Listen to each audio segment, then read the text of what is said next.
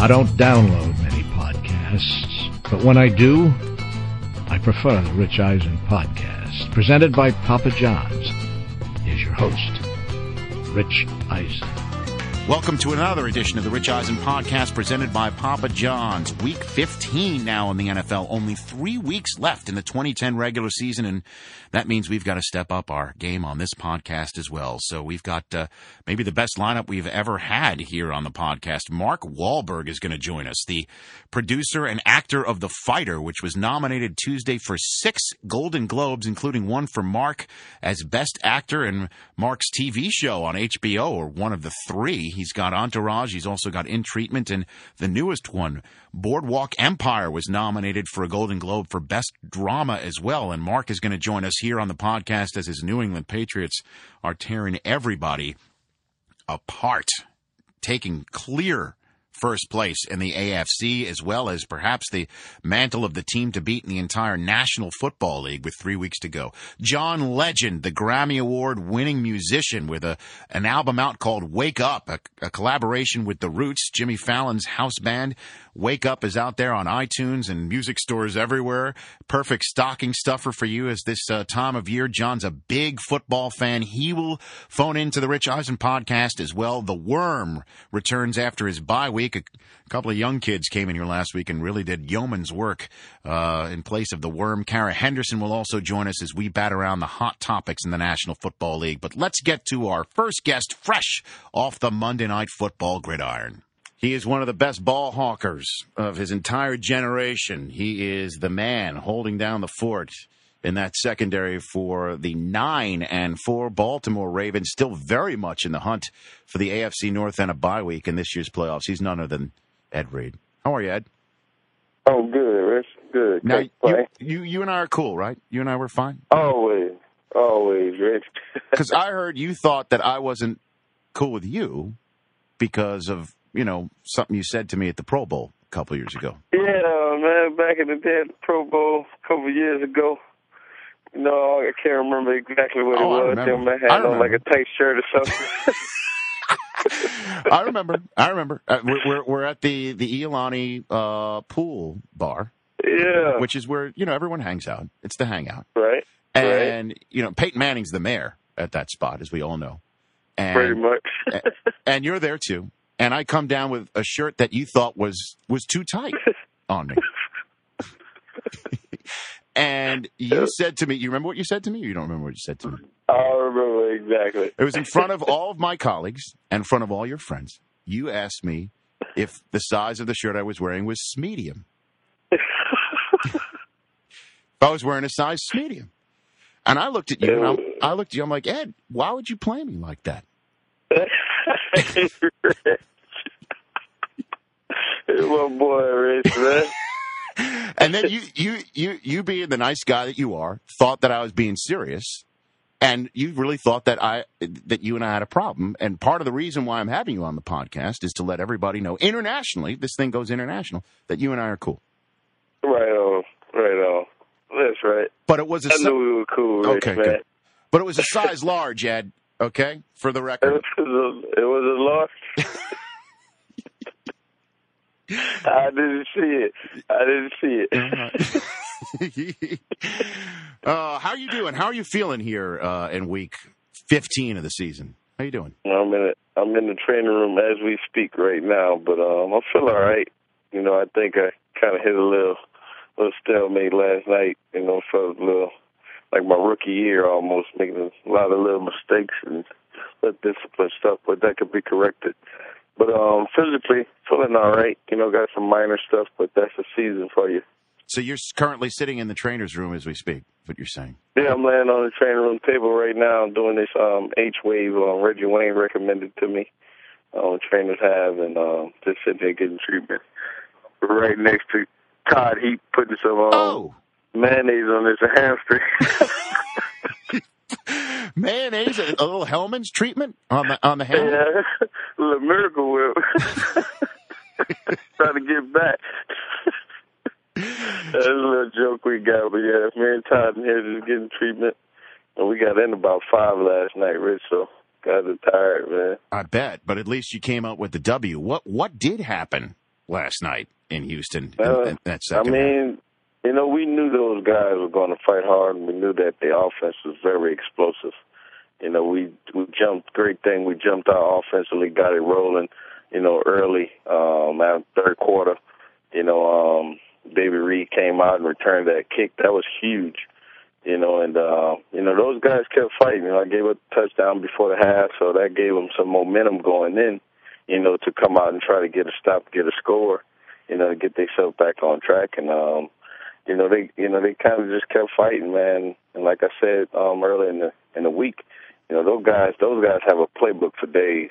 They have a playbook for days. And with Andre Johnson, and Jacoby over there, man, those guys are very explosive. So we knew they was going to fight. We knew it was going to be tough. And anytime defense is playing 80 plays, man, it's going to be a long night. Well, you've heard, obviously, what people say about the Ravens, which is, the offense could be championship quality, and Flacco is a young guy, but he's definitely moving forward. Ray Rice is a beast. Bolden is equally so. But that secondary. Everybody always says, but the secondary. What do you say in response to something like that, Ed Reed? Well, it's all about getting a W at the end of the day. That's the only stat that counts. Not, you want to be perfect and not give up yards and not give up touchdowns. But, this league nowadays is, it's so offensive oriented. And, guys are professionals. Every team is pretty much good on any given Sunday. You just never know what you're going to get. Some teams come out and give you that championship effort. So, if we can continue to win and put ourselves in the playoffs at the end of the day, they can say what they want to say about the secondary. We're getting better, but every dog has his day. And does that mean you're calling the Texans dogs, Ed? Is that what you just said? Did you just call the Texans dogs? Because that could be an exclusive to the podcast right here, man. I wouldn't say that because I know Andre Johnson personally, and I know he got his boxing gloves, that he work on. So, but What'd you think of that? What'd you think of that fight, Ed? Would you give it 2 more points? Man, that was interesting, man, because I know Andre personally, and we went to school together, and I know his whole demeanor, his attitude, everything. So it takes a lot to get Andre to even get mad. So something had to have been done, prior or said during the game. I saw the guy grab his helmet, and he actually looked like he swung first, with Dre's helmet still on. So I can see what, provoked Dre and kind of got him off, off his cool or whatnot. But, that's not Andre. I think the league knows, and that was the reason why they went forward with the way they, handled things as far as the fine and everything. Yeah, with no suspensions. Now you got the Saints this week, Ed. What a huge game this is for both teams. Yeah. Both teams are currently in the wild card position in the 5 seed in their respective conferences. What are the challenges you face from your position with Drew Brees on the other side of the football?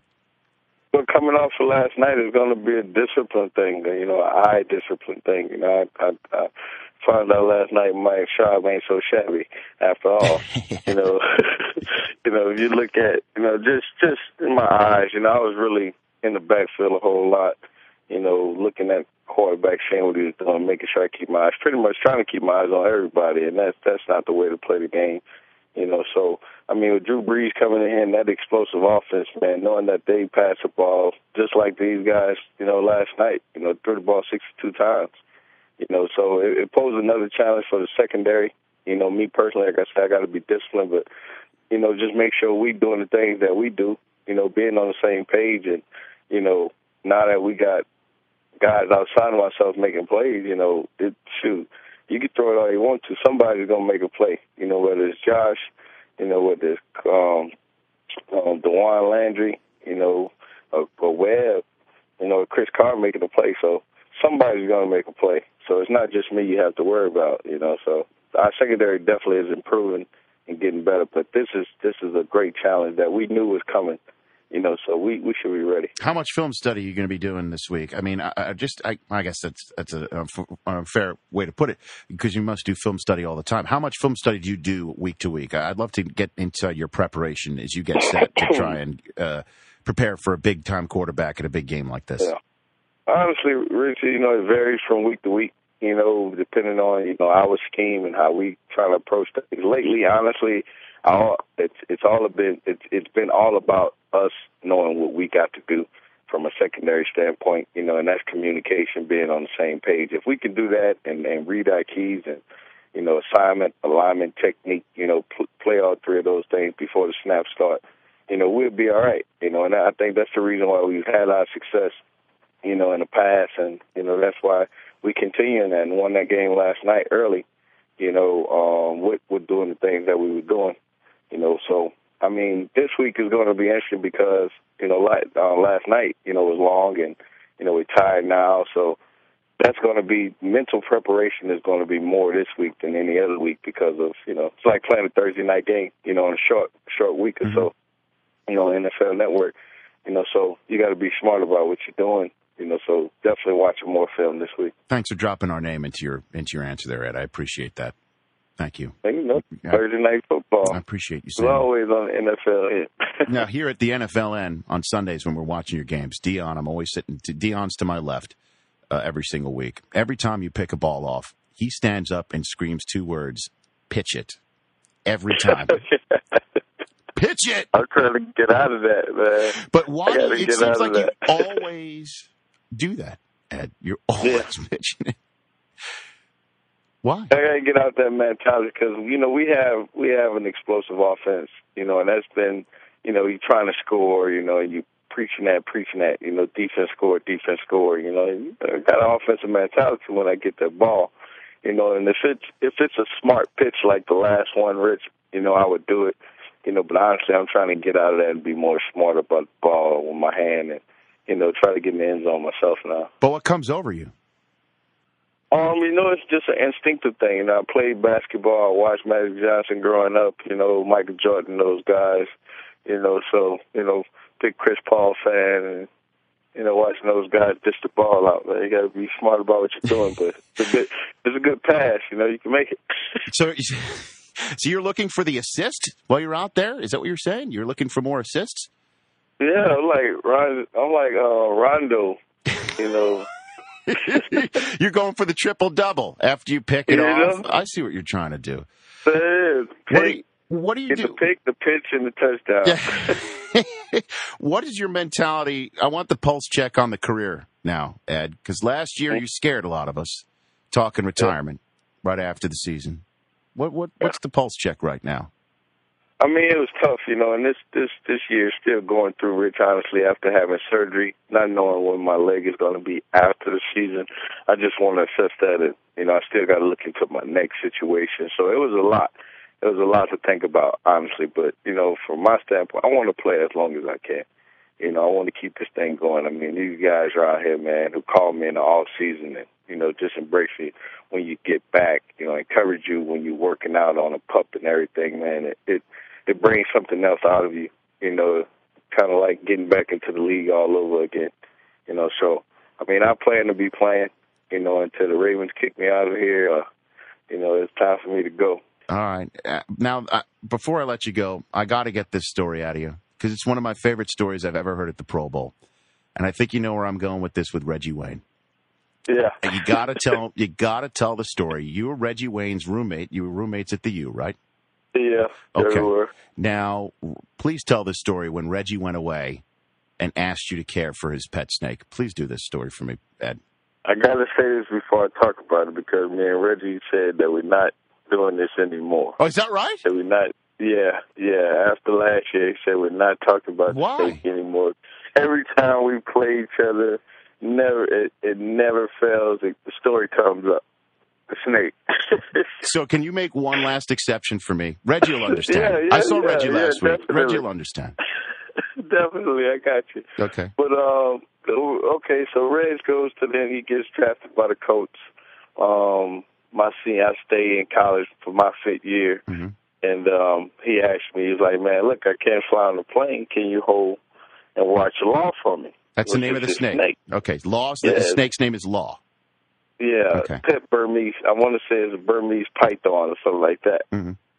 Whatever that is. I don't like snakes. I don't care what it is. I don't care if it's a bag of potato chips python. I don't care.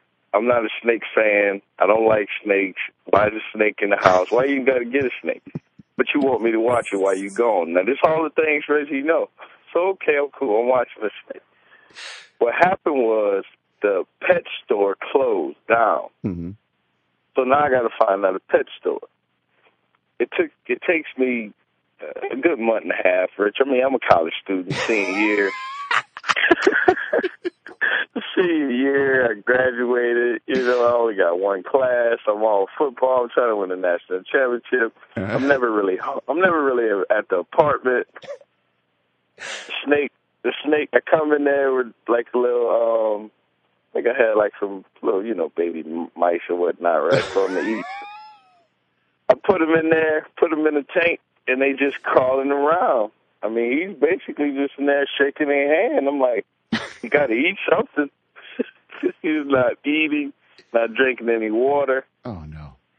Yeah, a couple of days go by. I had to move to another apartment. I brought the snake with me. He not moving much, really not at all. I think the snake is dead. I opened up the tank, let him out. Snake not moving. So I text Red like, Red got some news for you, man. Bad news. Law's dead. He texted. He called me like, what happened, man? What happened? So I had to tell him the whole story.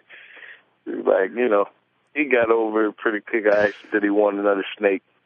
By that time, Reg had a son, and now he has another little son, so he's not into that's that not anymore. snake worthy, no. Yeah, he's not into it anymore. And Reggie when you told this story at the Pro Bowl, Reggie was standing next to you, too. And he said that it was a 2-word text from you. That's it. 2 words. Law dead. Law dead. Law dead. A 2-word text. You couldn't pick up the phone and tell a man that his snake is dead under your watch? You couldn't even pick up the phone? You know what? I told him right then and there when I saw it, so I think he probably was in meetings. He probably was at work, NFL life. I didn't know anything about it back then, Rich. I had to tell him, man. Oh, man. That's classic. All right, and that's going to be that's it. That's it. That's the last telling of the story. That's the last telling of the story. Okay. No more stories about Law. May he rest in peace. Yeah. Ed, I appreciate you taking the time. You're still on the training table, huh? You still getting treatment? Yeah. I'm getting treatment right now. How about Heap? Is Heap there still? You know what? You'd be amazed on how quick that guy leaves, man. He is gone. Ed, I think he's going to work out or something. All right. Thanks for taking the time. Good luck against the Saints, and I hope to speak to you again down the road, man. Definitely, Rich, man. You have a good one. You're the best. That's Ed Reed joining us on the Rich Eisen podcast. Ed Reed, everybody. The one and only Ed Reed. It's not time to talk hot topics. Did you talk about the weather with him? Remember, he used to be one of our weather correspondents. Oh, yeah. Long time ago. Yes. Way back when Ravens Cam was first fired up on our first year, we had Ed Reed as the weatherman in a snowstorm telling us what the weather was going to be like for the upcoming Ravens This segment. is Ed Reed reporting from Baltimore. This is Ed Reed. It's cold. Well, it took him like 10 takes, so he showed all the outtakes. That's the dulcet tones of Jason Wormser, senior producer, NFL Network, returning after his bye week last week. It was a good bye week. It was very, very relaxing, very refreshing. You come back better than ever. Oh, of course. Even though, you were almost Wally pipped by the 2 young kids that we had here last week. That's what the word had on Twitter, etc. But you're almost Wally pipped, but you're back. You're back. The experience and the overall anger supersedes 9-year-olds. What do you mean? Your experience and your bitterness and your own wrong? Yeah. Kara Henderson back on the Rich Eisen podcast. I had a bye week too. Yeah, you did. That's right. You were supposed to go to Minnesota, and I went to the airport. Not so much. So I had to stay here where it was 80 degrees, and then I got to go in and actually see Worm watching the early game, which is an experience in and of itself. Here's the thing, is that it would have been better if there was a Giants game on, but if there was a Giants game on, you wouldn't have been there anyway. You'd have been at the Giants game. Correct. And is it weird that I'm almost sad that I didn't get to go see something not happen? Right? I can't even follow that. It wasn't sad. I wouldn't want to be there. It was 80 below zero. There's snow in the field. In Minnesota. Oh, in Minnesota. But I'm what talking about what eventually ended up happening in I Detroit. thought last night was dreadful. The Monday night Giants-Vikings game. It was bad. It was just Well, I mean, what are you sad. going to expect, man? I mean, it's a home crowd for neither team, basically. I don't know. I got somebody tweeting me wondering what they used to remove the Lions logo and painted Lions letters in each end zone to put the Vikings logo on the field. Did you see that? I saw that. We saw that on around the league yesterday. We had video of the guy putting. What was it? Do we know what it was? Was it I don't know Folex? I think the thing that you spray to get the stains out of carpet. I Maybe think that's it might what it was. What you do is you spray it, and then you take a little wet towel, you dab, and it removes. Yes. Maybe they use Folex. Is that the old the Billy Mays thing? The old No, I don't know. Oxy thing? That's OxyClean. OxyClean. Maybe they OxyCleaned it. Yes. I don't know. And then then they got all the water up with a ShamWow. Yes, of course. The ShamWow is awesome. It is awesome. Maybe that's what they did. I don't know. I should have bought one. I don't know why I never went to. I think you can still get one. God, it's available, but it's not available in stores. Last I Oh, checked. really? I don't know. It's at Walgreens. But if you order now, Jason Worms, you get a free Popeach as well. Yes. So you didn't go to that Vikings-Giants game. I did not. And you were not pleased with the results? I mean, Eli looked off, but you have to expect the Giants had to be off. I mean, they both looked like they were sleepwalking. It both looked like they were sleepwalking. It was one of those games that all I cared about was getting out of there healthy, and they didn't get out of there healthy. Who knows about Steve Smith now? Who knows about Manningham? Nix. Who knows? Nix. Well, Nix was okay. Nix actually came back after he kind of stretched his. But listen, I one of the guys I went to high school with, Richie. My buddy Richie that you've met before, Kara. He is a doctor, and he told me that leg compartment syndrome thing, that's some serious stuff. Yeah, it was. He had you surgery. could lose your leg if you don't get to that injury in time. Was he playing with his stitches still in there? Who knows? I mean, so I don't know. I don't know what his readiness is going to be like. Oh, you know what? For the way Eli's playing, they should just run the damn wishbone. They're better off. I'm serious. It's absurd. He is absurd right now. 19 picks. He has got to play better football. That's what Jimmy Johnson said during the halftime. I'm not joking. I bet you take any of our analysts, if they all said, let's just put the teams out there right now, the only way the Giants don't get through and maybe even win the whole thing in the NFC is 10. They're great defensively. Their front seven's amazing. Their back four are playing very good. Thomas is killing people back there. They're running the ball well. Their offensive line has incredible depth. Look, they've played with half a line for the last 2 months. So are you suggesting 10 is going to have to play better football? Are you suggesting a Giants team that has a specialty in knocking quarterbacks out of games should knock their own quarterback out? I don't know. All I know is that he better get his stuff together because he'll be the reason that they don't get through. Playing devil's advocate, if they've been as injured as they have, I was talking when I thought I was going to be covering this game, I talked to Justin Tuck, who said that they were going to knock another quarterback out, which apparently they did. But I was also talking to Eli, and the thing he was most excited about having all of those weapons back was that they didn't have to have guys doing things that they weren't used to doing. Sure. So, for example, Mario Manningham wasn't going to have to play the Steve Smith role that Steve Smith had been playing for 3 years. So that all the pieces were out of place. And everybody, of course, is going to blame the quarterback. But it's all about accuracy, too. He's just so inaccurate right now. And yet they've won 9 of their first 13. I know. I mean, and this what a big game this is this week against the Eagles. It. This is everything. This is because the Giants win out. They're guaranteed the 2 seed. Well, winning out. So do you think they knock out number 7? I mean, number 7 quarterback. That'd be good. I like the symmetry. The symmetry. That's usually something you do. Symmetry is good. I like symmetry. But you always remind me that whenever I use ironic, it's incorrect. Coincidental. Usually it's coincidental. That's your big pet peeve, right? In sports journalism? There are several, and that is one of them. People who think something that's coincidental is ironic. Like Alanis Morissette, most of that song, actually just coincidence. Who? Not ironic. So they should change your song to Isn't It Coincidental? It doesn't quite have the same ring to it. No, it's too many syllables. You can't rhyme with coincidental. Maybe I'll ask that, of John Legend in a couple minutes. Angry Canadian gals singing. From the early You're not up for 90s? Not for me. So no Sarah McLachlan for you either? She's very sad. All her songs are sad. And you know? You don't want to be sad. You're bitter enough. You can't sad and bitter is no good. I'm a big Casey Kasem fan. Keep very positive. He always lift me up. I love that on the weekends. You have heard his profane outtakes, right? Oh, the greatest about ever. The dog. The dog. Well, he Snuggles. was upset about the Snuggles the dog. He was always upset about. Have you heard this, Karen? Oh, fantastic! Fantastic. About playing, you can't play an upbeat record. He's doing a long distance dedication about the death of Snuggles, a dog, right? Snuggles the dog. Classic. The best. So what's going to happen in the new Meadowlands with Vic? Because Vic again. I mean, Vic and Deshaun Jackson could be one of the most dynamic quarterback receiver tandem we've seen in a very and long how time. small are they? I mean, Deshaun Jackson. I was interviewing him a couple weeks ago at our game. I am bigger than he is. Yeah. And it's amazing. And Vic might be 175. Might be. No, he's a little bit bigger than that. I mean, because I was next to him at that same game, and you interviewed Deshaun Jackson, where by the way, you hit every single hot topic with him in a span of 3 minutes. You know what happened last. That's what we do. I know you were like, what happened last week with you and Andy Reid? What's going on with your contract? At any rate, Vic is very slight. He's he's definitely not 6 feet. That's for sure. And now here comes the teams that knocked out Romo and Cutler. And it all comes Hill. down. They're not going to really, the Eagles are going to score points. Mm-hmm. They are going to score. They're going to score 20 plus. It's all about 10. It's turnovers. It's little. It's really who can just hold on to the ball and make the play. Oh, that was a fourth quarter game, even though the Giants played really poorly in the first half of the game in Philly.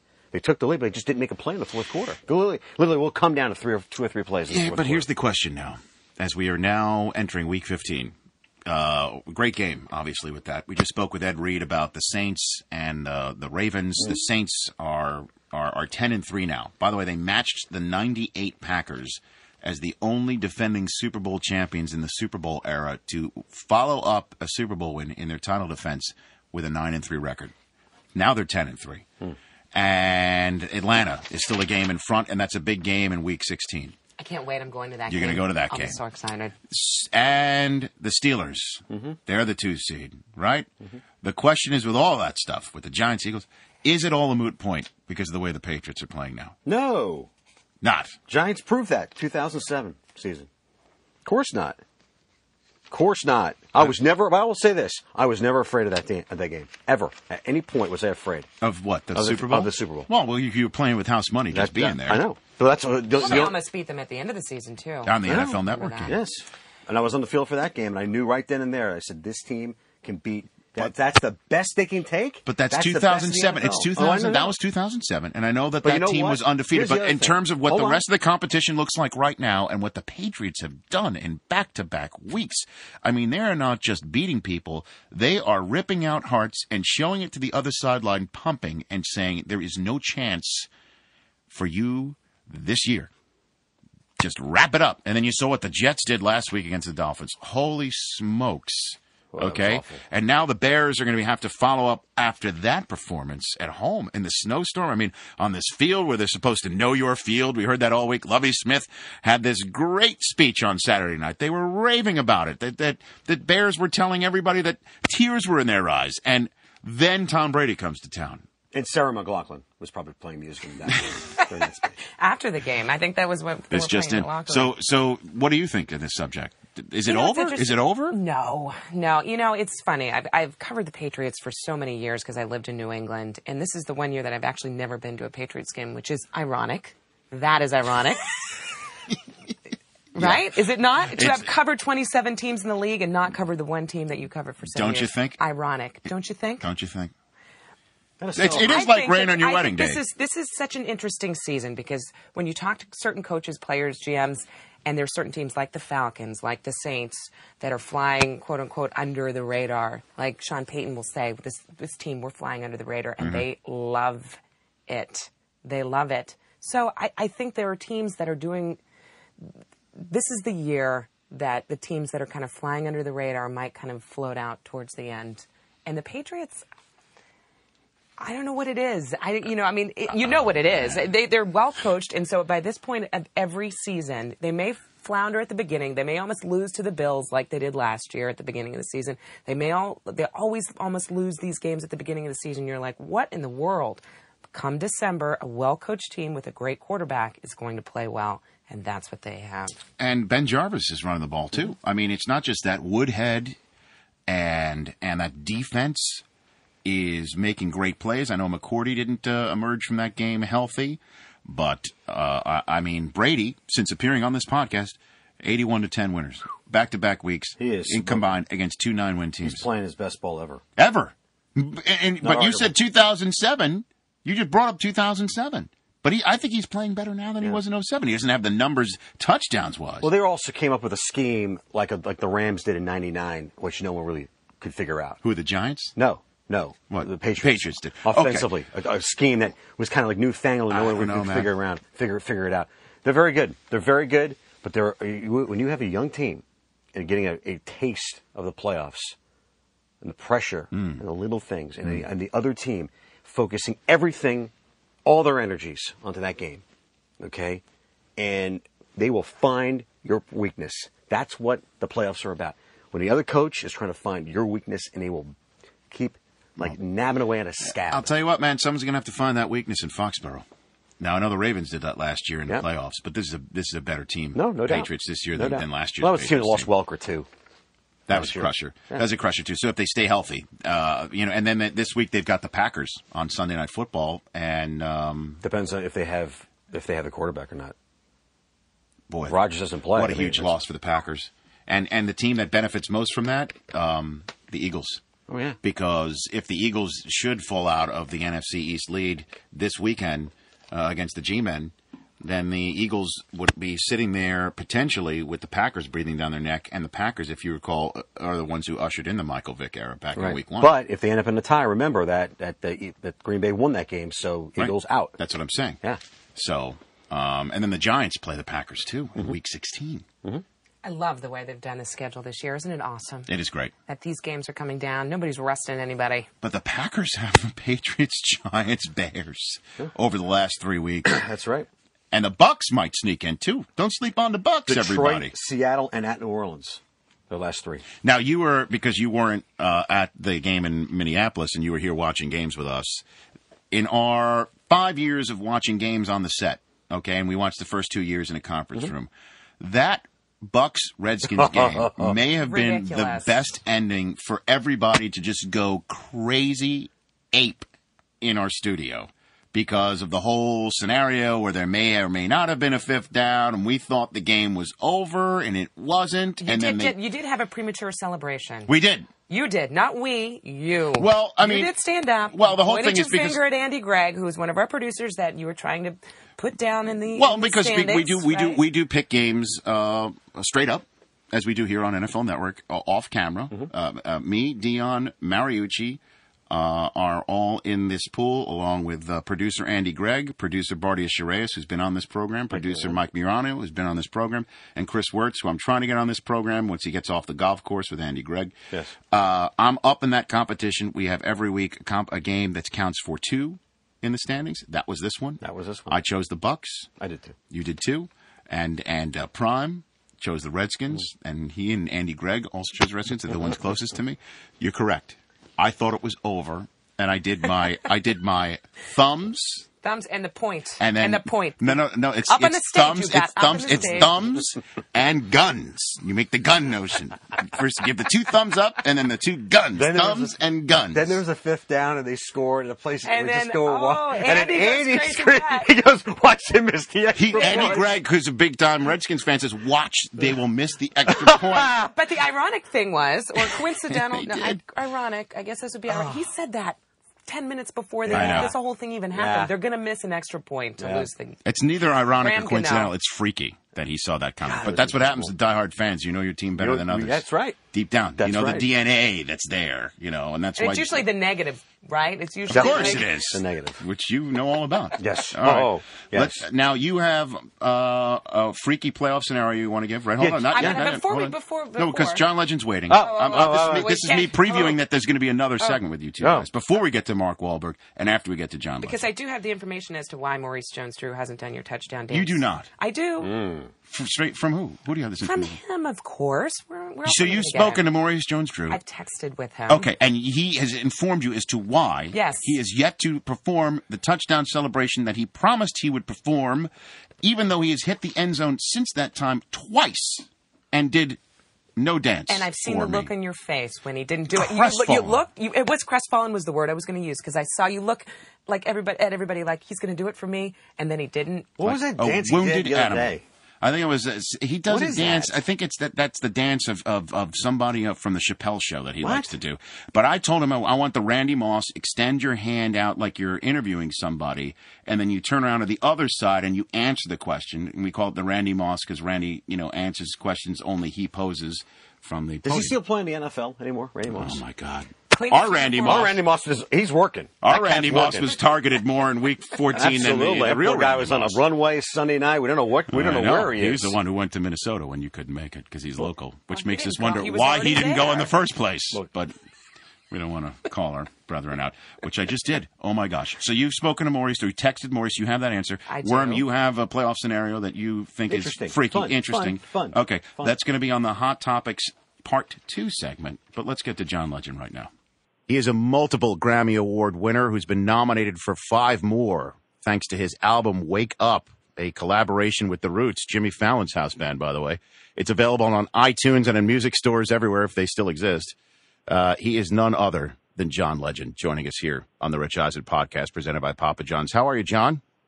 I'm doing great, Rich. How are you? I'm doing fine, and your album is as good as you've ever come out with one, John. So congratulations on that. It's also the song "Shine" is from the movie Waiting for Superman, the documentary by Davis Guggenheim, and that is also as good as you've ever come up with. How did you get connected with that documentary, John? Well, it was interesting because we were making the album Wake Up with The Roots, and the music from the album has an inclination towards social justice and talking about civil rights and making the world a better place. And when we thought about issues that really matter today, when it comes to justice and equal rights and equal opportunity in America, the issue we thought about the most was education. And we really believe that it's important that every kid in America gets access to quality education. And when we were thinking about doing something visually to accompany the album, we thought it would be interesting to make a documentary to looking at America's schools and maybe doing it through the lens of looking at the schools of the artists that we covered on this album. Because we covered people like Donny Hathaway, Curtis Mayfield, Marvin Gaye, Nina Simone. And so we decided, let's try to make a film like that. And we set up meetings with Spike Lee and with Davis Guggenheim because we knew Davis had done An Inconvenient Truth before that, and we just thought he'd be an interesting filmmaker to talk to about this idea. And we come to find out he was already making Waiting for Superman, which is this powerful documentary on America's school systems. And we thought, why try to, beat him? Let's join him. So we decided to join him in working on this movie project. He asked me to write the closing song for the film, and we also gave Wake Up Everybody to them as another song for the film. And the film is doing really well. Just got nominated for a bunch of awards for Best Documentary, and the song actually just got nominated for the Critics' Choice Award last night for Best Song for a Film. So I'm really excited about that and glad to be included in that project. Yeah, you thinking Oscar? Let's be honest. You thinking Oscar right now, John? Who knows? I would love to be nominated, but there's a lot of tough competition. Sure. Particularly people who've been doing, songs for films for a long time. But I'm happy to even be mentioned in the same breath as some of those people. You sound like all these players that I work with, like Dion and Marshall, when I mention the Hall of Fame. You don't want to talk. You don't want to talk about it. You can't jinx it, but you're thinking about it. That's what you sound like. It's something that we all want to receive. You want to be honored by your peers and by people in the business that know what they're talking about. And there's nothing really more prestigious than winning something like an Oscar or a Grammy. But you can't overthink it. You can't try to go in there and write something that you think will win an award. You just have to go in there and write something that you think will be incredible and beautiful and mean something to people, and then the awards come with it. So speaking of the Hall of Fame, here I am in Canton, Ohio, as always, last year, and I stroll into Jerry Rice's celebratory party, and who is in there as the lead headliner act but you, John Legend? You're singing. You're at Jerry Rice's party. Yeah, I'm a big Jerry Rice fan. I couldn't believe I was playing at it because when I used to collect football cards when I was a kid, he was my favorite player. I loved the whole 80s 49ers team and all the things they were able to do. And, he was one of the greatest NFL players I've ever seen play. And it was pretty amazing that I was in my home state playing at his Hall of Fame party. How'd you get fixed up with him? Well, I met him a few times. Just, when you go to different events, you always meet different people. And I've met a lot of my idols and people I looked up to growing up. But meeting Jerry always stood out as one of the things I was excited about. I think I met him for the first time in San Francisco at some kind of club or some kind of event. And, every time I saw him, I always tell him how big of a fan I am. And when I saw him at an event in New York, I think it was like some kind of NFL party or something. Yeah, I think that's where I met you, John, at that NFL, at the draft party, right. Yeah, that's what it was, a draft party. And I saw him there, and his people were like, we really want you to come and play for Jerry's Hall of Fame party. Would you be willing to do that? And I said, sure. And so we made it happen. And your home state is Ohio. Does that I grew up in Western Ohio. Okay, so does that mean you're a Bengal fan? Is that what that means? Actually, I'm a Bengals fan. I like the Bengals. I grew up about an hour and a half from Cincinnati, 2 hours from Indianapolis, and so I tend to. I'm pretty promiscuous with who I root for because I have players that I like all over the league, and I have a fantasy team, and so it's hard to say I'm loyal to any one team, but if I lean any direction, it's toward the Bengals and the Colts because I grew up close to both of those places.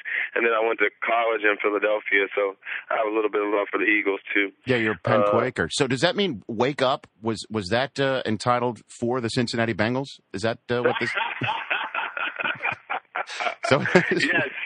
Yes, so they needed some arousal. Wake up, Bengals. So you say you're a fantasy football player. Who is on John Legend's fantasy football team? Well, my quarterbacks are Aaron Rodgers and Josh Freeman. Mm-hmm. Aaron's my starter, and then I may need to bring Josh in this weekend, depending on the concussion status.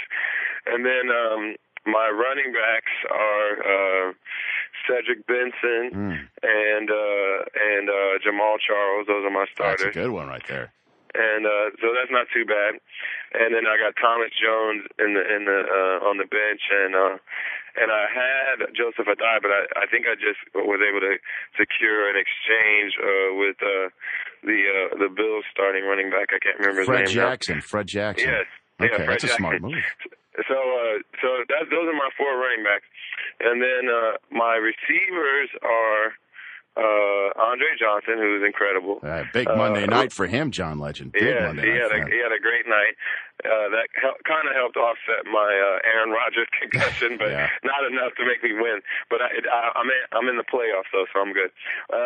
Roddy White is my other receiver, so those are two studs. And then I have Pierre Garçon and Sidney Rice, who I kind of switch back and forth depending on who I think will have a better week. And your defense? Who's your defense? And then, special team? well, I got to talk about my tight end choice too, please, because sure. It was kind of a smooth move. I was watching the Colts play, and Dallas Clark had just gotten hurt, and I was like, well, who's going to be his replacement? And I needed a new tight end. Uh-huh. So I was watching, and Jacob Tamme catches a few catches in the first quarter of his first game. I was like, this kid is going to get a lot of fantasy points. So I picked up Jacob Tamme, so he's my starting tight end.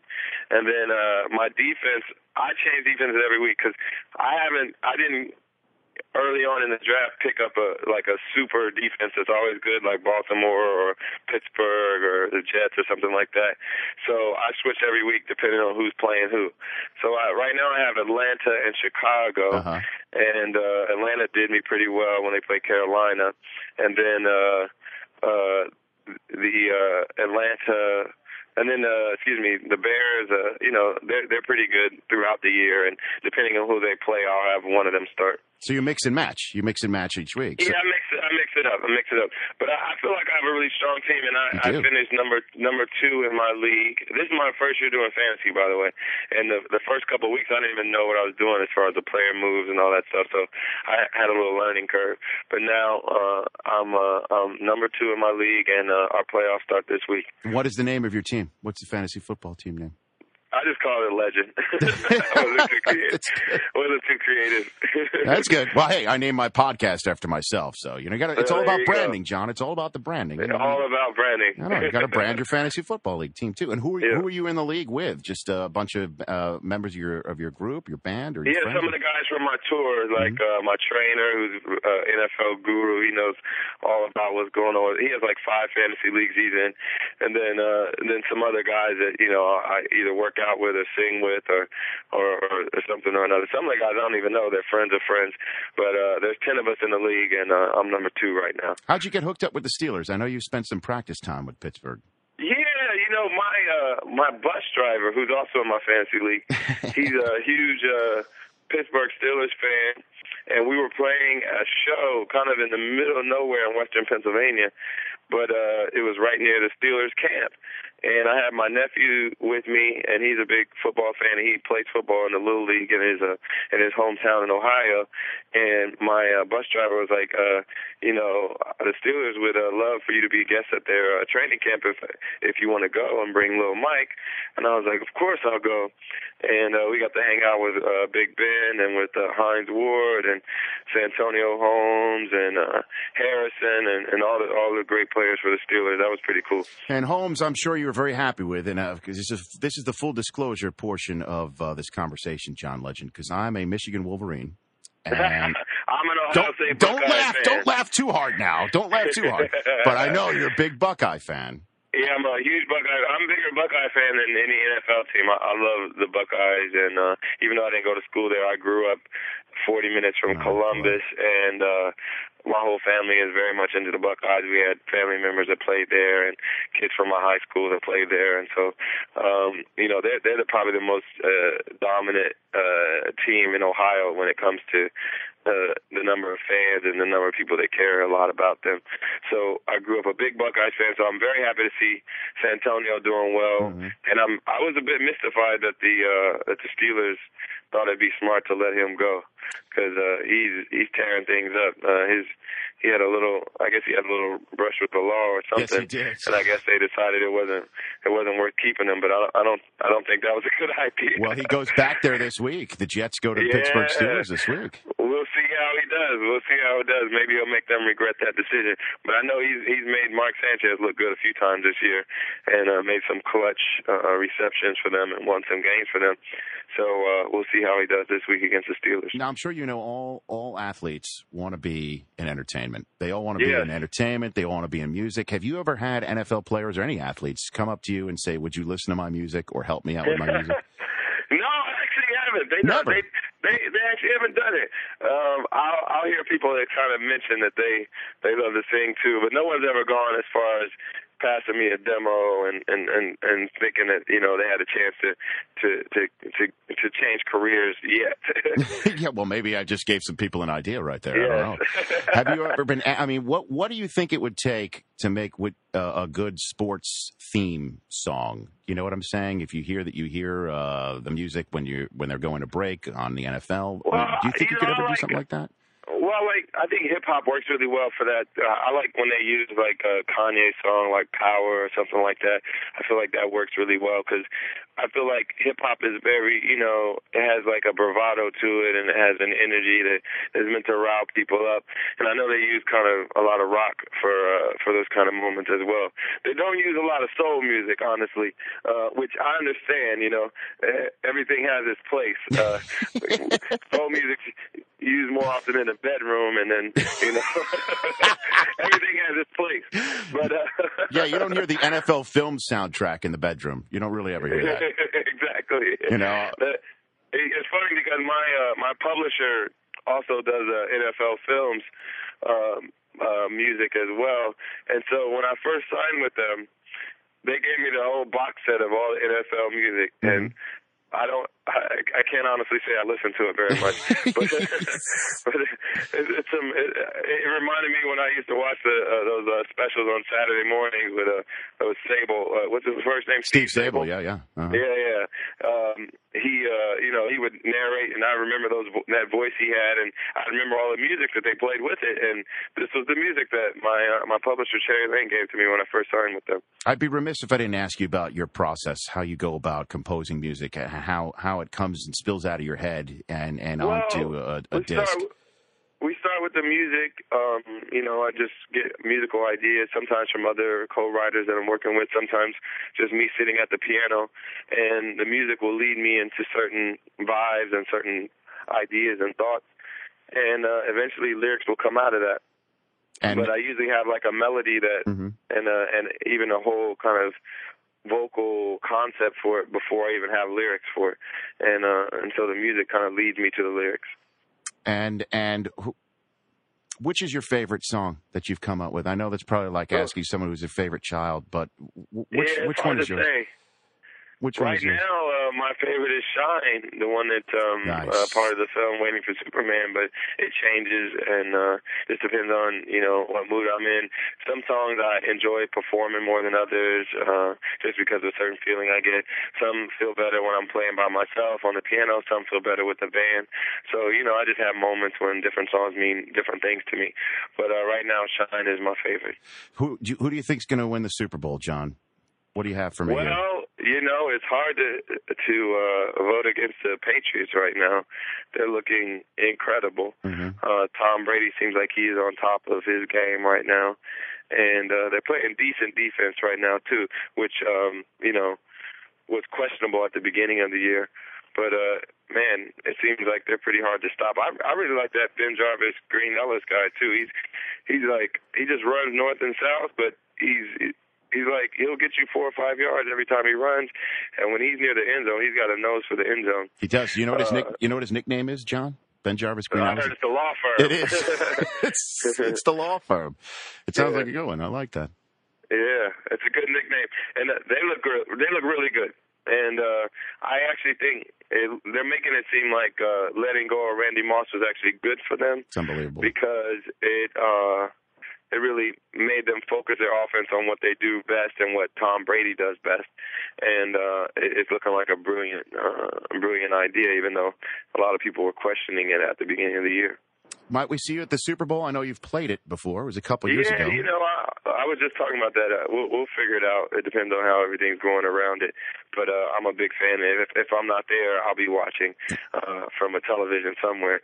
I actually enjoy TV NFL more than I enjoy actually being there because you just really get to like, I feel like I lose focus when I'm at the game because there's so much going on. But if I'm watching on television, I can hear the sportscasters, I can focus, I can see all the replays. I just feel like I'm really in tune to what's happening in the game. I appreciate you saying that I'm indispensable as a broadcaster, John. Yes, exactly. I really appreciate that. I actually enjoy listening to you guys, and it makes the game more enjoyable. I appreciate that. And by the way, that's why Jerry Jones put a huge-ass television above the field. It's for folks like you. If you want to watch it on television, there's one that's hanging that goes from one 20-yard line to the other. Yeah, it's just damn the punter, though. That's right. Hey, John, thanks for joining me on the podcast. It really was a big-time pleasure on my part as well.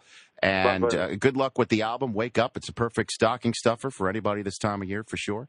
And a perfect message for the Bengals, apparently. It is. Wake up. I think it is a perfect message for the Bengals. Yeah. John, we appreciate the time, man. Thanks. Take care. You bet. Bye-bye. Thank you. John Legend, everybody. You love John Legend, don't you, Karen Henderson? I love him. You know what I love? There's a guy in Indianapolis. I'm going to the Indianapolis game this weekend. Jacksonville and the Colts. Right. Okay. And we go to the same steakhouse every time we go there, right? We go always there for the combine. And he does a John Legend medley on the piano. He does everybody's medley, that guy, at Moe's. At Moe's. I'm going to Moe's on Saturday by the way, night. that cat did he did Coldplay. He did Led Zeppelin on the piano. Yeah, he one does year. Coldplay too, though. He did Led Zeppelin on the piano when we were having dinner At the combine 2 years ago. The best. He's a genius. That guy's a genius. Can we get him on the program? I don't know if we I'll find out. I'll work? be there. Would it work? I mean, music like on a medley, podcast? like a medley. I don't know. That would turn this into like NPR. But Fox puts music underneath some of their football. Right. Like you could be like Terry Gross. You could be like Terry Gross, Fresh Air. You weren't here for the late games?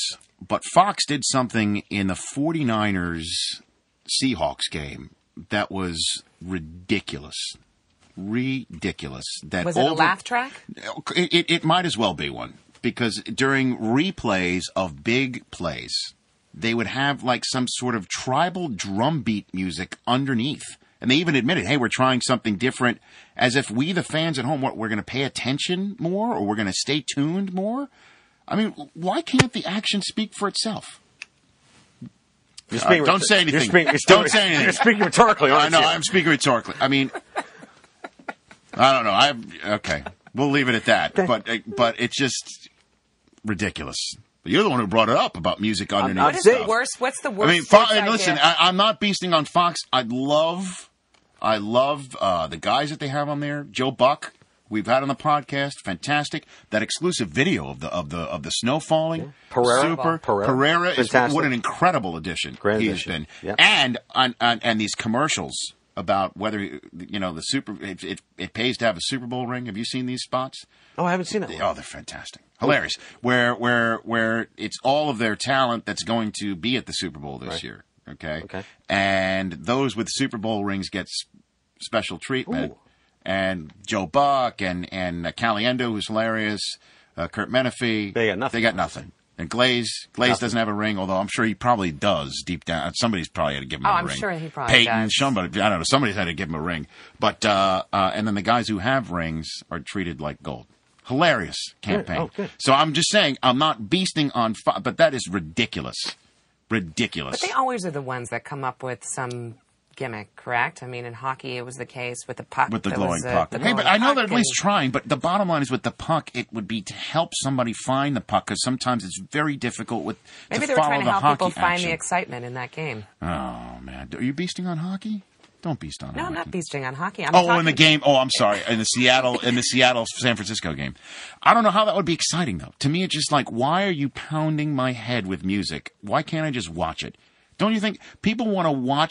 All I want out of games. Sounded really old. Why is the music so loud? Turn down the music, you darn kids.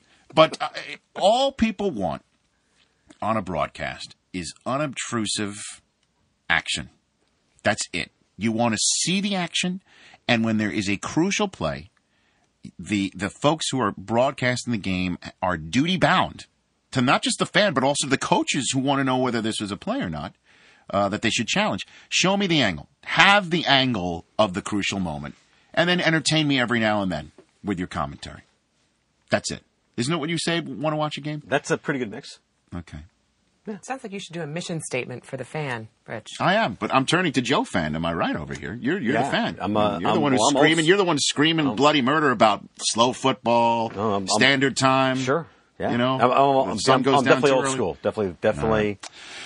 All right, let's move on to the. So you had mentioned you're going to do the Jacksonville-Indianapolis game. Yes. And you have spoken to Maurice Jones-Drew. I have, because he's obviously been so fantastic recently. I have to talk to him. Off the charts. An MVP candidate. Let's throw it out there. And you know what? Let's give him some Pro Bowl love. I mean, really. That's for sure. He's going to Hawaii. There's no doubt about it.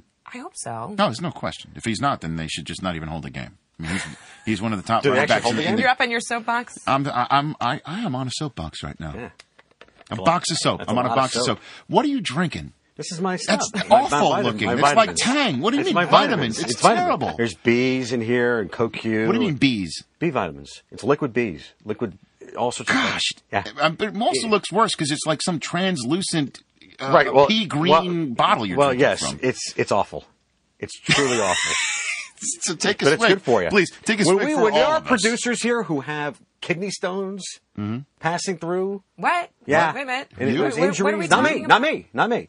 You got to do whatever you can to stay hydrated and be healthy. What? I'll do it off.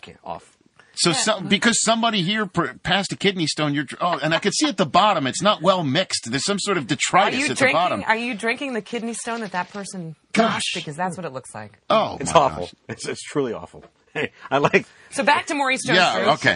Sorry. So you've spoken to Maurice Jones. You've spoken to Maurice Jones-Drew. We texted because it was funny. Before you tweeted out or retweeted somebody's concern over where was your touchdown dance. Yes. I texted him saying, hey, I'm going to see Rich, and I probably need to have an answer for him because I was watching him watch you and the hopefulness that he had when you crossed into the end zone, and then crestfallen when you did not do the touchdown dance. He broke my heart. He broke my heart, just like just like Fredo. He broke my heart. Right. So what did you say? So you're saying that you arranged for the Randy Moss situation. Yes. I think his understanding, and we might need to clear this up, was that you were still looking for some Prada situation because of the Prada dance that he did last year for you. And he was saying that per his business people, he's been instructed until he has a deal with Prada, he's not to do. That is ridiculous. He's not to do said dance.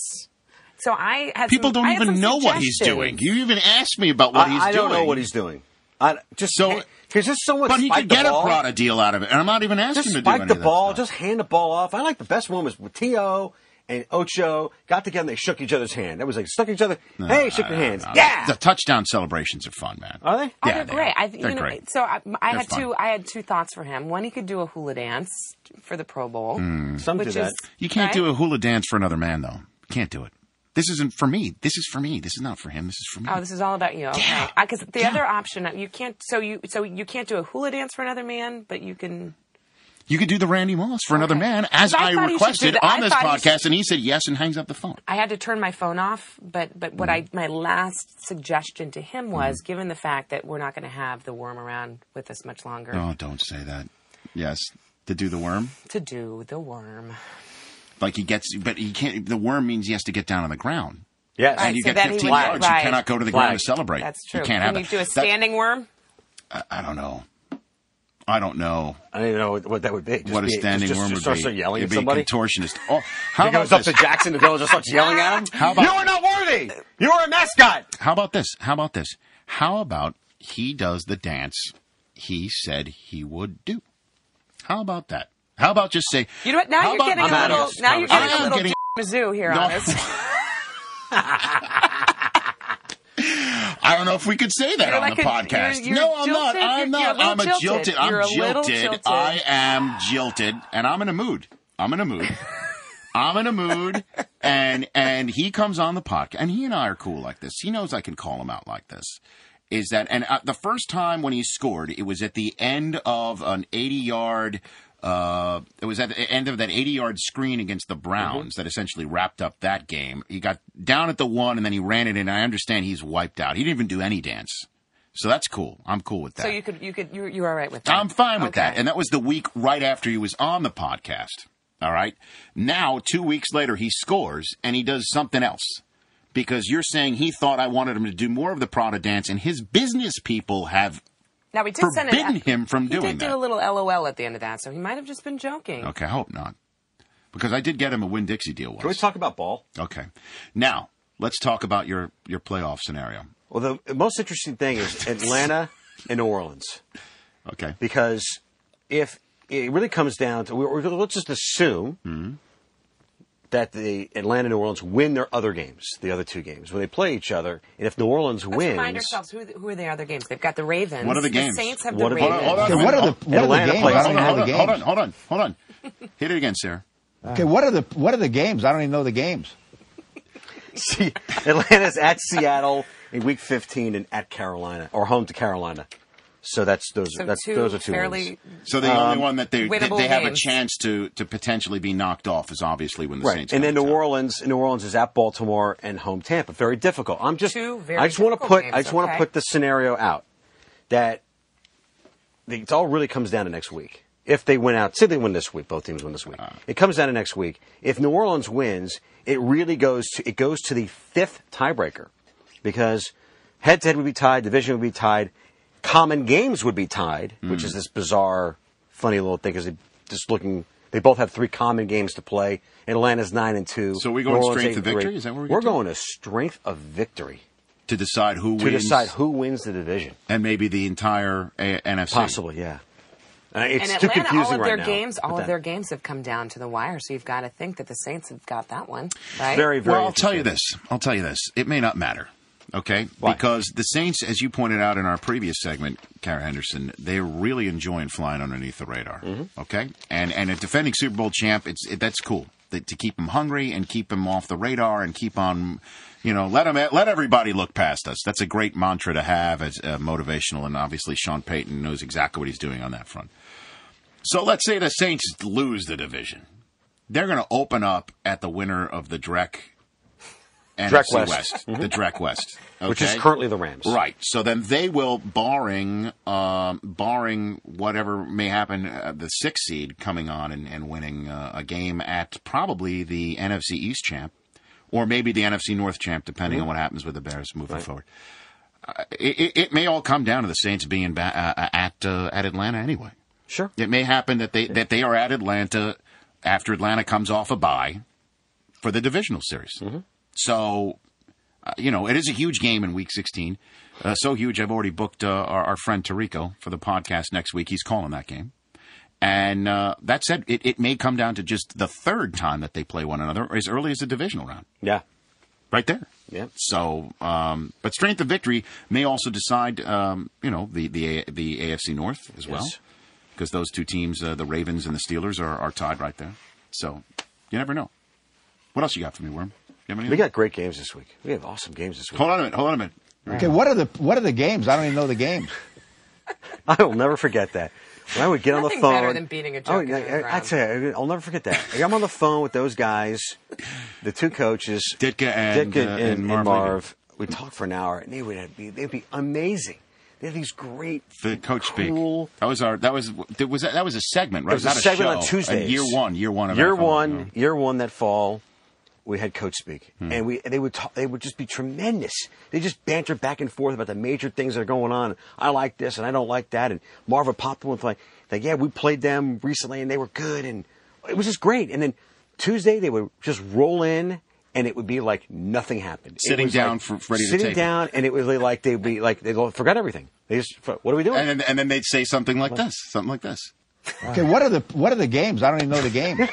And I would sit there, and I'd be in the control room, just like this, and I'm literally going, "Hey guys, what the hell just happened? What's going on? What is going on?" Well, I'll tell you what was going on. He didn't know the games. He was wondering, what are the games? So we got New Orleans, Baltimore. Which we talked about with Ed Reed earlier. Yeah. You've got Jacksonville and Indianapolis, that's for the marbles. All the marbles. Yes, indeed. That game will be played in about Colts 2 are out hours. if they lose, right? Colts are out if no. they lose? Not necessarily. Colts be 7-7. Now, I know the Jets are in a free fall right now, but they probably would be. Yeah, you're right. It's because it's a 2-game split between the Ravens and the Jets and everybody else. Colts would be That'd be a tough wild card to get. Certainly, if they've lost the Chargers already, and the Chargers may be the team to get the wild card if the Jets free fall out of this thing. Maybe. Because you take a look at the Chargers, they're on Thursday night against the Niners, and then they are at 2 U-Haul games where the U-Hauls are already backed up in Cincinnati and Denver. Yes. So if the Chargers win against the Niners at home, I think you can put them in as a 10-win team. Right. Well, they can finish. They can finish with 8 conference wins, which is important. You should see the wheels turning. They are turning right now. It's Worm's head right now. What else? He's got his stats. What other games you got for me? Obviously, the Philly Giants game is enormous. Kansas City, St. Louis, underrated, important game, massive game for both teams. Massive in St. Louis. Yes, St. Louis hasn't been home in a month. Maybe Castle will be back for that one. That is going to be. It's going to be good. Show me. The show me stick. The show me showdown. It's big time. Throwdown. What else you got? Who else? Oh, Jets, Pittsburgh. What is with the Jets? Oh dear. I'm afraid to say this to Jet fans. They are what we thought they were. They lost Chris Jenkins for the second consecutive year. They don't have any pass rush from their front. Oh, Jenkins wasn't going to give them the pass rush, though. But they don't have any pass rush. They have to manufacture. You know what they need? Everything. They need someone like Vernon Golston. Well, excuse me. They need somebody like him. Someone doing what? Get rushing the passer. Okay. Well, Vernon Golston's he's been in the league for 3 years. Like he's not any good. Golston. They need Vernon Golston to play like somebody who he was supposed to be drafted when he played. They need him to be who they thought he was. That's correct. Yeah. Okay. 4 years ago at Ohio State when he was killing everybody. Yeah. That's what they need him. That's true. They don't have him. And they really miss Leonard. They do. And they have no balance on offense. They can't run the football. I don't know what happened to LT. Can someone get the ball to LT? Well, they tried this past week. It was 3 yards a pop. I mean, Miami's tough to run on. Or you could say whatever you want about the Dolphins. Yeah. They're tough to run on. Mammal defense has been good the last 3 weeks. Really good. So they're tough to run on. Big game for the Jets. Huge. Especially since they got to go to Soldier Field the following week. And a big game for Chicago. And where's that game going to be played? You know? I think that's going to be outdoors. I think it's going to be outdoors, too. My favorite tweet last night was when people were like, I think that Hank Williams Jr. just broke news that they're going to be in Minneapolis next week, when he said, "See you in Minneapolis." Wait, it is. That's true. They are like the 2005 Saints right now. I know. Without a home. Can you find a way to rally around that? No. Nah, not certainly not when they're not going to. No. That's really what it is now. It's not really. It's bad. Is that the Yaller horn? The Yeah, Yaller horn is kind of. There it is, right there. And I'll tell you what, if that game's played outside or is ever blowing the Yaller horn, it's going to stick to their lips. Yeah, Did you know that they were actually playing the Yaller horn during that game last night? I love that. They blew that horn when they got a first down. They made a fourth down with 30 seconds to go in the game. It's 500 people in the stand. They go, like, what is going on? You got to try It's like a Will Ferrell movie when you go to the Metrodome and that's going on, and it's just awesome. So I guess the Jawhorn travels. Or do you pronounce the J? I don't know. It's more y'all. I'm a Jew. I can't speak that language. So it's like, or did they have to find one in Detroit? Sort of the way that our colleague Mike Connor had to find a ukulele on the property of the Ihalani years ago when Don Ho appeared. That's on not our hard program. To find. And it's just like he showed. Real quick aside. I know we're long here, but a real quick aside. We're not done. We still have something else to talk about. Don Ho appeared on our show. Right. Okay, the late great Don Ho. We booked him on our Pro Bowl show. So he shows up empty-handed. Yes. Because we thought he'd come with his ukulele, okay, and sing a song. Right. And he goes, "Well, I play the organ. I play the piano. I don't really play the ukulele." And here we are, these dumbass mainlanders thinking that Don Ho's got to have his own ukulele. He doesn't. And we sort of all look at each other and go, "Oh, God, we had planned out to do a ukulele segment. What else are we going to talk about with Don Ho?" Who's the halftime entertainment, by the way, of the Pro Bowl. That's why we had him on. And Mike Connor, who's now of the MLB Network, ran off to look for, and he was like our Radar O'Reilly. He would find anything anywhere. And he found a ukulele. I'll never forget how he ran down. Right. The visual? Exactly. And that's why I'll never forget this. He's playing, Don Ho's playing the ukulele, and I'm like, "So what's the set list for the Pro Bowl, Don? You know the set list?" And he goes, "Yeah, I think I do." And I'm like, "How about Tiny Bubbles? Can you give us a little bit of that?" And he goes, "Oh, I hate singing that song." It was great. I'm so tired of that song. It was great. It was great. All right, so the Gallahorn got us off on that tangent. What else do we have to talk about? Because Mark Wahlberg is waiting. No, I know. We have to keep him waiting for just another The man minute. just got nominated for about a dozen Golden Globes. But we have Worm's dating story he has to tell, because we did start this, right? You want to talk ball and you... Oh, dear. Hey. Wait a minute. Do you have a dating story you really want to pass All along? right. Let's see. We discussed it last. The other date was the worst ever at 35 minutes, but I had a cup of cocoa. Okay? It lasted 35 minutes. And Is this the one that ate like 5 cookies quickly? No. Okay. It's completely different. That was another one. You're Many an years ago. Cookie. Okay? Me dates Worm. And then the following Saturday, or the following week, was exquisite. Exquisite. Ooh, exquisite. So, Wait a minute. So Nigel Spackle dated a woman? Is that what you're saying? Oh, yes, indeed. It was exquisite? Yes, it really was. So is there a second one? There's been 3. Oh! Yeah. What? You've been busy on your bye week. See. Ooh, look at the smile. Look at him. Look at him. I wish Just don't everybody bring could see that. don't bring your vitamin B tang with No. you. Let's I get her didn't used get to to tell the I word. didn't get to tell my one story that I really wanted to get your input on. Which is? So one coach recently, I'm not going to call out which one it was, close game. After the game, talking to them, I said, how'd it go? And he goes, "I had to pee the last 12 minutes Is that right? of the game." This is the coach in the National Football League. Coach in the National Football League. I won't say which one. Had to pee last 12 minutes. Okay. Tight game. Every game's been tight, so I'm not giving it away. What do you do? What do you do, Worm? What do you do, Jason Wormser, when there are 12 minutes? Not 12 like actual minutes, 12 clock minutes. That's a lot of time. Tight game. There's a 2-minute Head warning. coach. I think what they do is they get the trainers and they get the towels around. That's for a player, right? But you're that, Yeah, but you're a coach. If you go in that huddle, people are wondering what's going on in there. Well, you can just hide it. I don't know. I honestly don't know what we were off the field. You know what I think happened? I think they actually did do that in this drink that you're drinking. Yeah, give them one of your Tang containers. But think about that. That's so funny. You never think about that sort of stuff. Funny thing is, I've had the same feeling for the last 12 minutes of this segment. Yes. It's a little odd. Okay, let's get to the replay games for Week 14 one last time. Hit it. Okay, what are the games? I don't even know the games. What are the games? Well, I don't even know what? the games. He doesn't even know because there's no replay tonight. Wow. Because we're re-airing the Giants-Vikings game. 2.5 hours. Nice. Okay. Wednesdays. There are two games. Okay. First game at 8 o'clock is Eye Patch v. Spotted Cat. Nice. Raiders and game. Jaguars, a great game. McFadden, how good is he? Tough loss for the Raiders. Yeah. And the 9:15 is Poe versus Metcalf. Ravens, Texans. What a game that was. Ed Reed said earlier on the podcast they got in at 5 a.m. back in Baltimore. I felt so bad for They were Matt Schaub.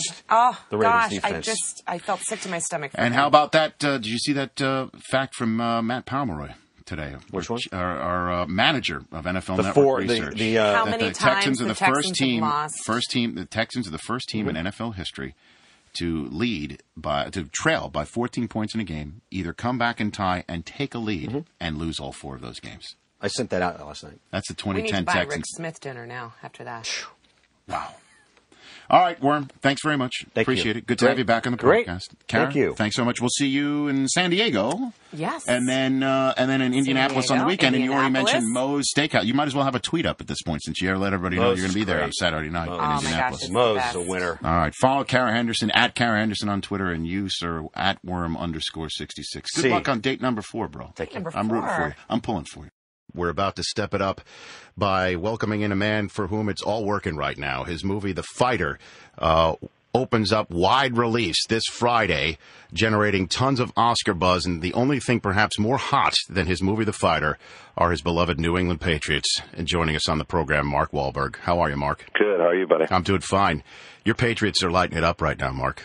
Unbelievable. And you know what? The Jets are showing their true colors. No, don't rub it in. Come on. Come on. They should be 5-8. They should be 5-8. So destroying the Jets and then demolishing the Bears is not enough for you? You need to stomp on the grave a little bit right now? Oh, God. There's just too much hype and too much talk. And, I'm happy for the Patriots. I mean, they've pulled it together in a big way, such a young defense. And, Belichick's the man. And Brady, he's showing why he's the best quarterback in the league, not Peyton Manning. I mean, he is the MVP, hands down. I think he's already won it right now. I think it's locked in. I was hoping for Michael Vick, but what a comeback story. And I'm a lefty too, but and we'd rather have the ring than the individual achievement. And you also have those Vince Papale ties to that organization. Exactly. The Eagles is my second team. Now, I don't know if you've noticed, Riley Cooper, this wide receiver on the Eagles, has this hair that comes out the back. He does look a little Papale-like. I saw that yesterday. He does have a little bit of Vince in him, if you think about it. Yep. And again, it's interesting because you mentioned that Patriot-Jet game. I know for a fact that the Fighters' Los Angeles premiere was the night of the big Jets-Patriots game. Oh, God, I had the phone in my lap watching the score, just running up the score the whole time. So you followed the game on your cell phone? Yes, yeah, and wasn't satisfied until it was completely over. So at what point did you think that this thing was wrapped up against the Jets as you're watching on your cell phone? Well, it's crazy because when I watched the Colts game and the Colts started coming back, and it was like, they always have a tendency to let them in. So even with a 45-3 lead, I was still not comfortable. You sound like Brady. He's the same way. Well, we had him on the podcast a couple weeks ago, and I brought up the fact that in the Thanksgiving game, they're up by 30. There's 2 minutes to go, and he's screaming at the defense for giving up a first down.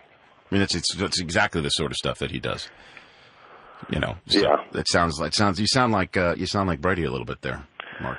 It's just there's so many years where you think they're blowing them out and then they end up coming back. And how far do you think this team can go? They're going all the way. It'd be nice to see the Falcons and the Patriots in the Super Bowl. Do you think that's what's going to happen, or who do you think is going to come from the NFC? You know what? It really is. It's a toss-up, but I think the Saints are obviously making a charge. They won 6 in a row, but the Falcons look good. I think the Eagles look good. They got to beat the Giants. It's been crazy, though. I mean, you look at, like, Tampa Bay and what they did and what St. Louis and Detroit has done. I mean, nobody had those guys winning any games. I know. You know, Seattle is right there. It's crazy. You do have a wide open thing, but I think your Patriots have pretty. You know, I don't want to jinx it for you, but they're clear favorites now. Yeah, oh, no doubt about it. But there's nothing worse than going 18-1. I mean, the fact that they got 2 losses out of the way early was a good thing. That one loss in the Super Bowl, it ruined the whole season. You think? I mean, that 16-0 is nothing that you could sit back and be satisfied about. No way. No way. Rather going 9-7 and then win the Super Bowl. Well, I think you found your next film subject in Danny Woodhead. I think the Woodhead story. You need to start writing that right now. Phenomenal. Well, between him and Welker, everybody thought once we lost Moss that there was a big trouble for the Patriots. What did you think of that trade? I felt the same way. I was like, are they crazy? But it's looking like it was the right decision, obviously. It's unbelievable how every year, I said it's like a Mad Lib with the Patriots. It's just like they lose blank and now they're finished. You just fill in the blank with guys like Lawyer Malloy and Richard Seymour. Just the list goes on and on and on. It's unbelievable. Mm-hmm. Do you think that Belichick and Brady is the best coach-quarterback tandem? They have to be. In NFL history, though. I mean, you got Shula Marino, you got Walsh, yeah, how many rings does Marino have? That would be 0. I mean, come on. Montana was special, but it's just a different league now, and they're just phenomenal. I mean, I think they're going to be forced to be reckoned with for the next 5 or 6 years. Let's talk about The Fighter. This film opens up wide. It's already in New York, Los Angeles, and Lowell, Mass, where obviously the Mickey Ward story takes place from. How satisfying, after you spending so many years of your career, the past few years, hoping to get this thing green-lighted and made, that it's out there and it's generating a lot of Oscar buzz in this town? It's awesome. I mean, look, the fact that we got it made was an achievement in itself, and to have people responding the way they are really it's phenomenal. We're so appreciative. And the fact that people are talking about you potentially as being Oscar nominated again for the second time in your career. What are you hearing about that right now?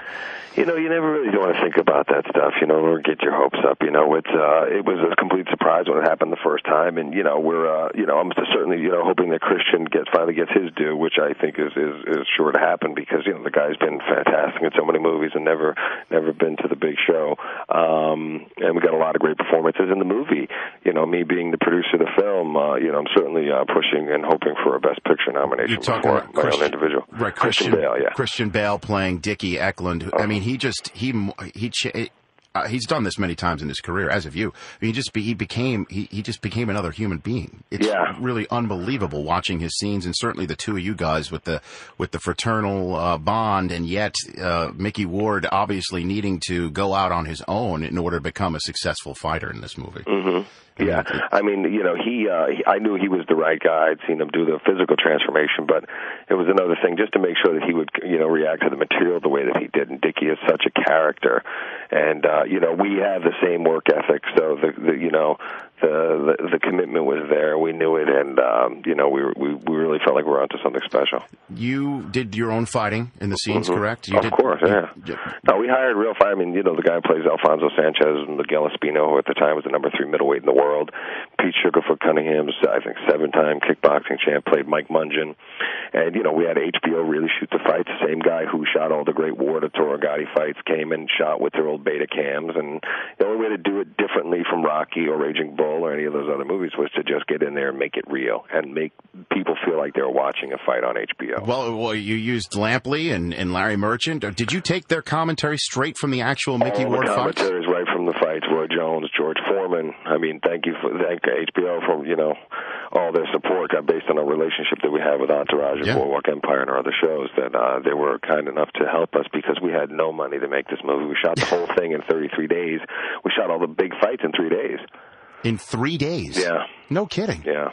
It looks like you spent forever shooting these scenes. No, we spent forever preparing, and then we just went in there and did it. 3 12-hour days of 12 hours of just banging away is not an easy thing to do. And the fighters who aren't used to shooting movies, they're used to training for fights, and then if it goes a distance, it's 12 rounds, and then you got a minute in between. But going 12 hours is a whole other ballgame, and I had to do all 3 fights, back to back. One day after another. I throw you in the ring with Pacquiao for a round. What happens, Mark? Oh, God, I just hope I catch him with a big left hand, because I probably got 40 pounds on him. But he's got a lot of speed. He's got a lot of power. And you know what? He's a lot like Mickey in the way that he's so humble outside of the ring. But, he doesn't care who he gets in there with. He's going to take their head off. And Mickey and Dickie were at the premiere, correct? Oh, yeah. They've been there the whole time, and they were with me, training at my house. They lived at my house for a while. Worked together with us. They were certainly on the set the whole time. We wanted to include them in every way possible. It was so fantastically acted. This is one of the best acted movies I've seen in a long time, Mark. I mean, Amy Adams was superb in this movie. Yeah, she's fantastic. Melissa Leo's fantastic. She was, playing the mom. My wife wanted to jump through the screen and hit the mother character about 20 times and slap her around. I mean, it's an interesting story about family and how blood is obviously thicker than water, and yet sometimes it can drag somebody down. Yeah. It's remarkable, Mark. It really really I appreciate it, buddy. You bet. Congratulations on that. I can't let you go without talking about your HBO shows, too. Boardwalk Empire, superb. I mean, just flat out awesome. I TiVo'd most of them being on the road for our games, and I would catch up a couple days later. You just finished season 1, and you've been picked up for season 2, correct? Yep. Yeah, they picked it up even before the first season started to air, and hopefully, Scorsese directed the pilot. Yes. And now hopefully he wants to do a season finale for season 2 and do like a 2-hour finale, which would be awesome. I mean, the writing is so good. Terry Winter, who was the writer on Sopranos, and all the other guys who are directing the other episodes, Tim Van Patten, and the rest of them in the cast is just spectacular. It is. Buscemi is great. Oh, all of them. All of them. Kelly MacDonald. I mean, it's just Michael Pitt, Michael Shannon, you name it, they're all fantastic. They are super. And obviously, Scorsese, you worked with in The Departed, which was your Oscar-nominated role, your first Oscar-nominated role.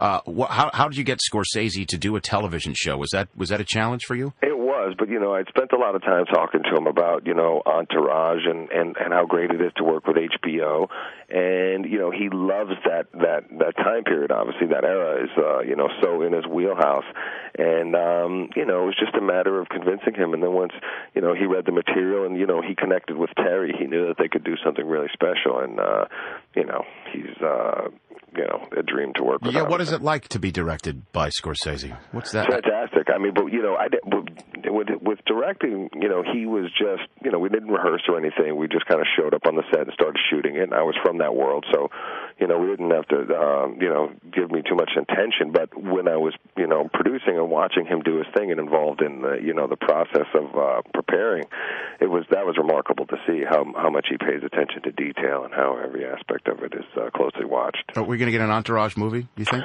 Entourage movie right after the final season coming up. Yeah, that's the plan. Fantastic. And Doug Ellen, who has been killing it for such a long time, has a really great idea, and so we think it can work, and people will be very happy about it. For a flick. Yeah, I like it. Yeah, people always complain that the show is too short, so we'll give them 90 minutes of craziness. And how many years has it been on? Too short. It's been on almost a decade. 7, and this is the 8th season coming up. Fantastic, Mark. I mean, you're killing it yourself, and so are your Patriots. I've been very blessed, and you know what? If we got the Patriots going, the Celtics look good. The Bruins are, good. Red Sox just picked up, obviously, a ton of people. Yeah, See, now you can't. I know this is an NFL broadcast, but you can't complain that the Yankees spend money too now. I mean, the Red Sox are spending just as much right now. What I like is the Yankees spend all that money and then they go and lose to Texas. That was even better. I love your bitterness. I love it. Because, again, to me, that's what's missing. I spoke about that with Brady, too, and Brady said he hated the Jets and he got a lot of grief for it. I like that. You know what I mean? I like that. And in day and age, I don't know if you saw on Sunday night after the game, Tashard Choice of the Dallas Cowboys is asking Vic for an autograph for his nephew. Of course. And he's getting a lot of grief for that, too. But in this day and age, you know what I mean? It's just like, I like it. I like that sort of talk. Yeah. Well, we spent too many times in the dumps and losing, especially to New York teams. And, look, I have tons of friends. The real E, is with me right now in my house. And, he's a diehard Yankees fan. He's from the Bronx. I mean, we're still best of friends, but it is what it is. The real E. Yep. I like it. So you basically have your own entourage, is what you're saying. Yeah, it's just obviously, my life has changed drastically. I've got a beautiful wife and 4 beautiful children, and yeah, I saw that 60 Minutes story on you too. Cool. And congratulations on that and the fighter, and maybe we'll see you in Dallas for the Super Bowl. You know what? I've never been to a Super Bowl because I've always felt like, if we went and they lost, I'd be devastated. But you know what? I've never been to Texas Stadium, and it's unbelievable. If there was ever a year to do it, this would be it. Does your schedule allow it, you think? Well, I'll be shooting a movie in New Orleans, but it's very close, so that is just a hop, skip, and jump. It's on a Sunday. I won't be shooting. What movie are you shooting? A movie called Contraband that I'm also producing along with Working Title. So we'll start that in the beginning of January. Excellent. And then I'm doing a comedy with Seth MacFarlane, the guy, creator of Family Guy. He's doing his directorial debut. We're doing a comedy in Boston, which I'm really excited about. There you go. There you have it, right there in Boston. Yeah. Mark, thanks for the time. We appreciate it. Thank you, Rich. I appreciate it. You got it. That's Mark Wahlberg joining us here on the Rich Eisen podcast. What a great, great show. Go out and see The Fighter. You won't be disappointed. Also, go out and buy Wake Up, John Legend's new album that he came on to talk about here on the Rich Eisen podcast presented by Papa John's. John hopefully will advance in his fantasy football playoffs. Who knew he was such a big fantasy football freak? Loved talking with Ed Reed as well, and we appreciate Ed making one last exception, telling that story about how he killed Reggie Wayne's snake. Accidentally, of course. Let's not get PETA on him. But that was back in the day when those guys were roommates at the U. Ed Reed taking on the Saints this week. We appreciate him calling in, certainly after such short notice after that overtime win in Houston on Monday Night Football. Thanks to the Worm and Kara Henderson as well. Sarah Yount, yeoman's work on the other side of the glass with Matt Lathrop, my producer. Follow me on Twitter at Rich Eisen, also on Facebook.com/Rich Eisen. You can always download this podcast not only on iTunes but on NFL.com/Rich Eisen. That is my blog. That's it for this lengthy, but I hope you enjoyed this entertaining edition of the Rich Eisen podcast presented by Papa John's. Stay listening